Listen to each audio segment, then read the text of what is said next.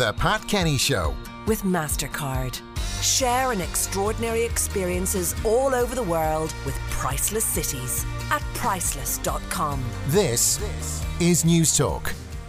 Pete the vet is with us now. Pete Wedderburn, how are you? I'm very well, thank you. We are going to talk about dogs today because it is a special day for dogs, I'm led to believe. This week's a special week. It's this coming Friday, 21st of June. That's Dog Friendly Ireland Day. That's what it's been dubbed. And it's also Bring Your Dog to Work Day. So it's a time when we're focusing on the idea that you can bring dogs with you in lots of places that you maybe don't normally do, and they can fit in really, really well. Okay. Now, you don't have a dog with you, so it's obviously Friday, so you're I came in on my pre-selling bicycle. It would have been struggling. It would have been struggling to keep up along the M11. But people have a lot of dogs out there. How do you decide whether yours has the right temperament to bring to work with you? Yeah, I think you have to use common sense and cop on, basically. Not every dog is suitable to every situation by a long way. You need to have an animal that's reasonably calm, reasonably well behaved, and that is used to different people in different situations. If you look into it, you'll discover there are some really good kind of formal guides as to how to do it. You don't just say, "Okay, everybody, bring your dogs in to work." That's not going to work, obviously. If you read online, one of the pet food companies, Purina, they actually have focused on creating literature, if you like, to make it easier for businesses to bring their customers and their clients and their employees along this road. If you have a question, by the way, for Pete, 53106, if you have a mangy mug or a gloopy goldfish, Pete will be able to give advice and dispense it later on. So get the questions in. Republic of Work, where we have our Cork studio, has a resident dog. And she's a wonderful dog who was training to be a guide dog, but, sometimes they don't quite make the grade. Yes. But I'm not a huge fan of dogs, but I love this dog. And she really brings something to the office that I wasn't expecting from having an animal in a room like that. You see, I think that's the point, and it's a little bit intangible. But dogs, they say that dogs supply a source of social support for humans, and I think that's kind of what you're describing. Everybody, petting a dog reduces people's stress, even if they don't have if it's not their own dog. Just that physical contact with the dog. And dogs are great social lubricants. So two people could be in a room by themselves and might not know what to say to each other. If there's a dog there, they'll both talk about the dog, and that allows them then to talk to each other as well. It's wonderful because she has apparently they get used to being in boxes. That's how they train them. And she has a little box, and if you happen to pass by, she'll just poke her head out as if to say hello. Yes. And then you'll have to go down and you'll have a little conversation with it, which is kind of silly. But it just changes the dynamic. Yes.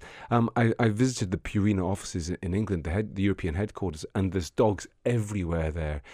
And they've got very strict policies. There's dog-free areas as well, because some people don't like dogs, and you have to respect that. But in general, they've just made dogs a part of the furniture, if you like, and it works astonishingly well. It gives a whole different vibe to an office. Now, the only thing to be said is that most offices are dog-free zones 99% of the time. Yes. And there's regulations very much in place as well that control whether you can bring a pet of any kind to a workplace. Well, there are some misconceptions there too. Generally, it's up to the bosses, it's up to the owners of a business to decide what happens. There are hygiene regulations, but they're quite relaxed in a sense. As long as there isn't a physical risk from the dogs, then there isn't a problem. Generally. So the signs that say absolutely no dogs, they're more down to choice than absolutely. Regulation at this They're point. down to the person running the business deciding they don't want to do that. And I can understand that sometimes. Like I've been in shops where a dog has walked in and cocked his leg on something, and that's no good for anybody, is it? It's upsetting. It's good for the dog because he gets to relieve himself. So you have to use common sense. You have to have well-trained dogs that fit in well with everybody and that don't cause anybody any bother. But once you have animals like that, then there's no reason at all why they shouldn't be included. How about the dogs themselves? If the dog is used to the house and going for the walk and maybe familiar with the car, bringing them somewhere like this, which is an office environment with dozens of people, different noises, different lights, can it spook some dogs? Can spook some dogs. It's definitely not for every dog. But in general, if you have a well-behaved dog and if you take some steps to prepare the dog. So, for example, take them for a long walk in the morning, give them their breakfast, give them a nice drink of water, take them out to empty their bladder and their bowels, and then bring them in. A lot of dogs, in any case, spend much of their time just lying around. And if you bring them in with a bed that they're used to, or a blanket of some kind that they're familiar with, and you bring them a toy, like a chew toy of some kind, to occupy themselves, you'll find that a lot of dogs would just actually sit there and be quite happy. And they'll appreciate attention when they get it. If they don't get much attention, well, often they're quite happy just to chill there. What happens if you've gob dogs like me who aren't familiar around dogs and either, move the wrong... I'm always terrified when I meet a dog for the first time. If I put my hand there, are they going to take badly and snap at me? Yeah. Well, look, like I say, there's some dogs you just wouldn't consider it because they're not well socialised and they're unpredictable as a result because they're afraid and they're uneasy and uncertain. So those animals you wouldn't even consider bringing near a kind of public place where there's lots of people around. But in general, most dogs...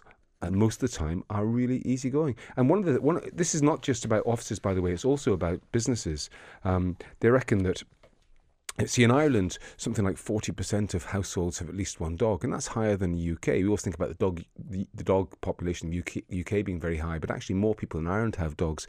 So there's a very big market of people who actually would actively seek out dog-friendly places when they go away on holidays or for leisure activities. Well, you mentioned going on holidays, and this is one of the reasons why we've always kind of held off getting a dog, is that if you have to go away at all, then poor old Pooch is left on his own. I mean, this is the time of year where people will be going away. They won't be able to bring the dog to Spain, and they'll need to either find someone who'll look after the dog or put it into kennels. Yes. It can be a very stressful time for people who love their dogs because they are parting with a member of their family, albeit for a short period.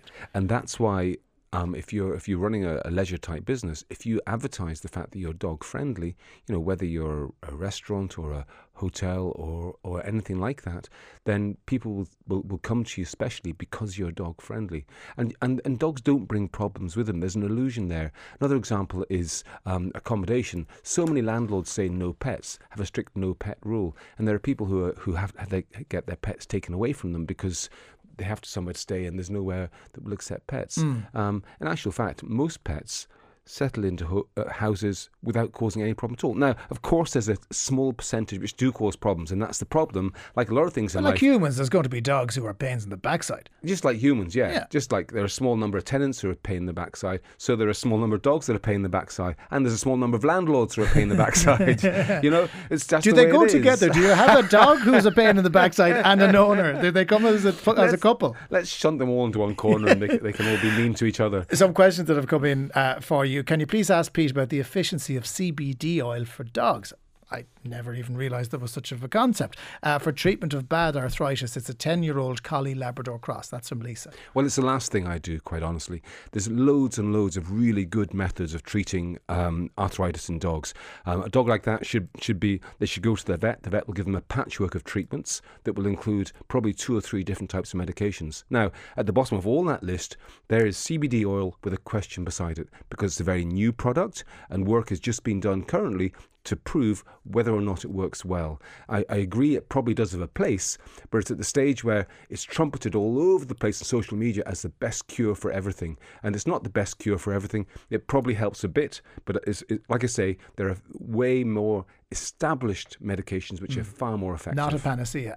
John in Leitrim says, my dog has been following me to work every day for years. We call to each office in turn. He greets all staff and visitors. People are always delighted to see him coming. It helps us to see a kind side to people who don't show it readily to humans. It helps us like the people we like more. It helps us to realise the people we like more and dislike the rest less. So in other words, the dog is a leveller in that scenario. It is, and it's lovely to hear that. Okay, good for you, John. Will you ask Pete, is there anything to do with a lab who is coating and hairs all over? It's molting, kind of, I presume. How long will that go on for? Do labs shed a lot of hair this time of year? Some dogs seem to shed all year round, and it can make a right mess in the house. There's no good answer other than regular grooming. And the other thing is, and I say this partly with tongue in cheek, but it's definitely what some people do, especially in the States, is they put lycra bodysuits on their dogs that go up to their neck and Now, down to just their to tail. explain to listeners who can't see, you are currently dressed in a lycra bodysuit. right, So yeah. have you a matching one for the dog? I don't have one for mine, but I've seen them.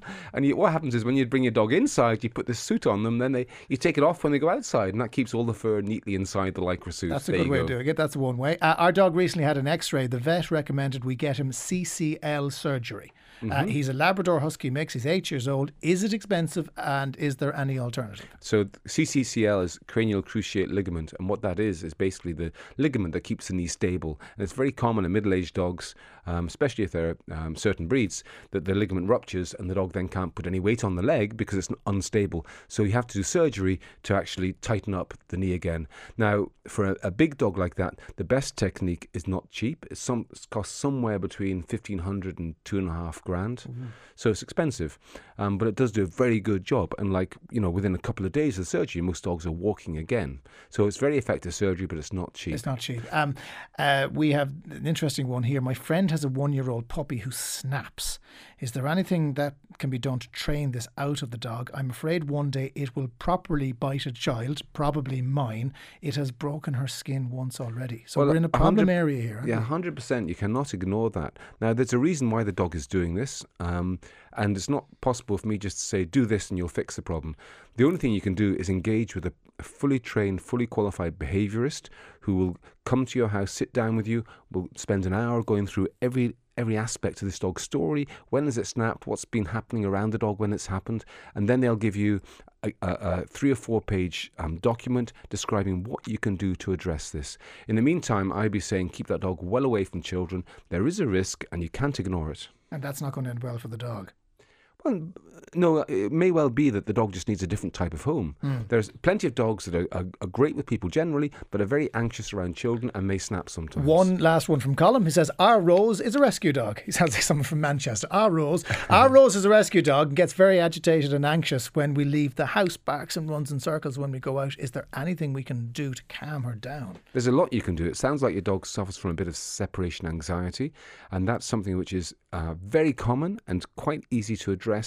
You have to use a combination of medication to stop the dog getting hysterically upset while it learns how to cope by itself. So you have to use medication, and then you have to use particular strategies of changing your behaviour so the dog doesn't get so hyped up and eventually learns to settle. So do talk to your vet about it. Is definitely something that can be addressed. Okay, well, Friday, 21st June, this coming Friday, is Dog Friendly Ireland Day. It happens to be Bring Your Dog to Work Day as well. Pete, you have dogs in your work every day, but I suppose there's novelty for others. Yes, indeed. And listen, go to the Dogs Trust website and you learn more about what's going on about that. Pete Wedderburn, thank you very much Thank indeed. you.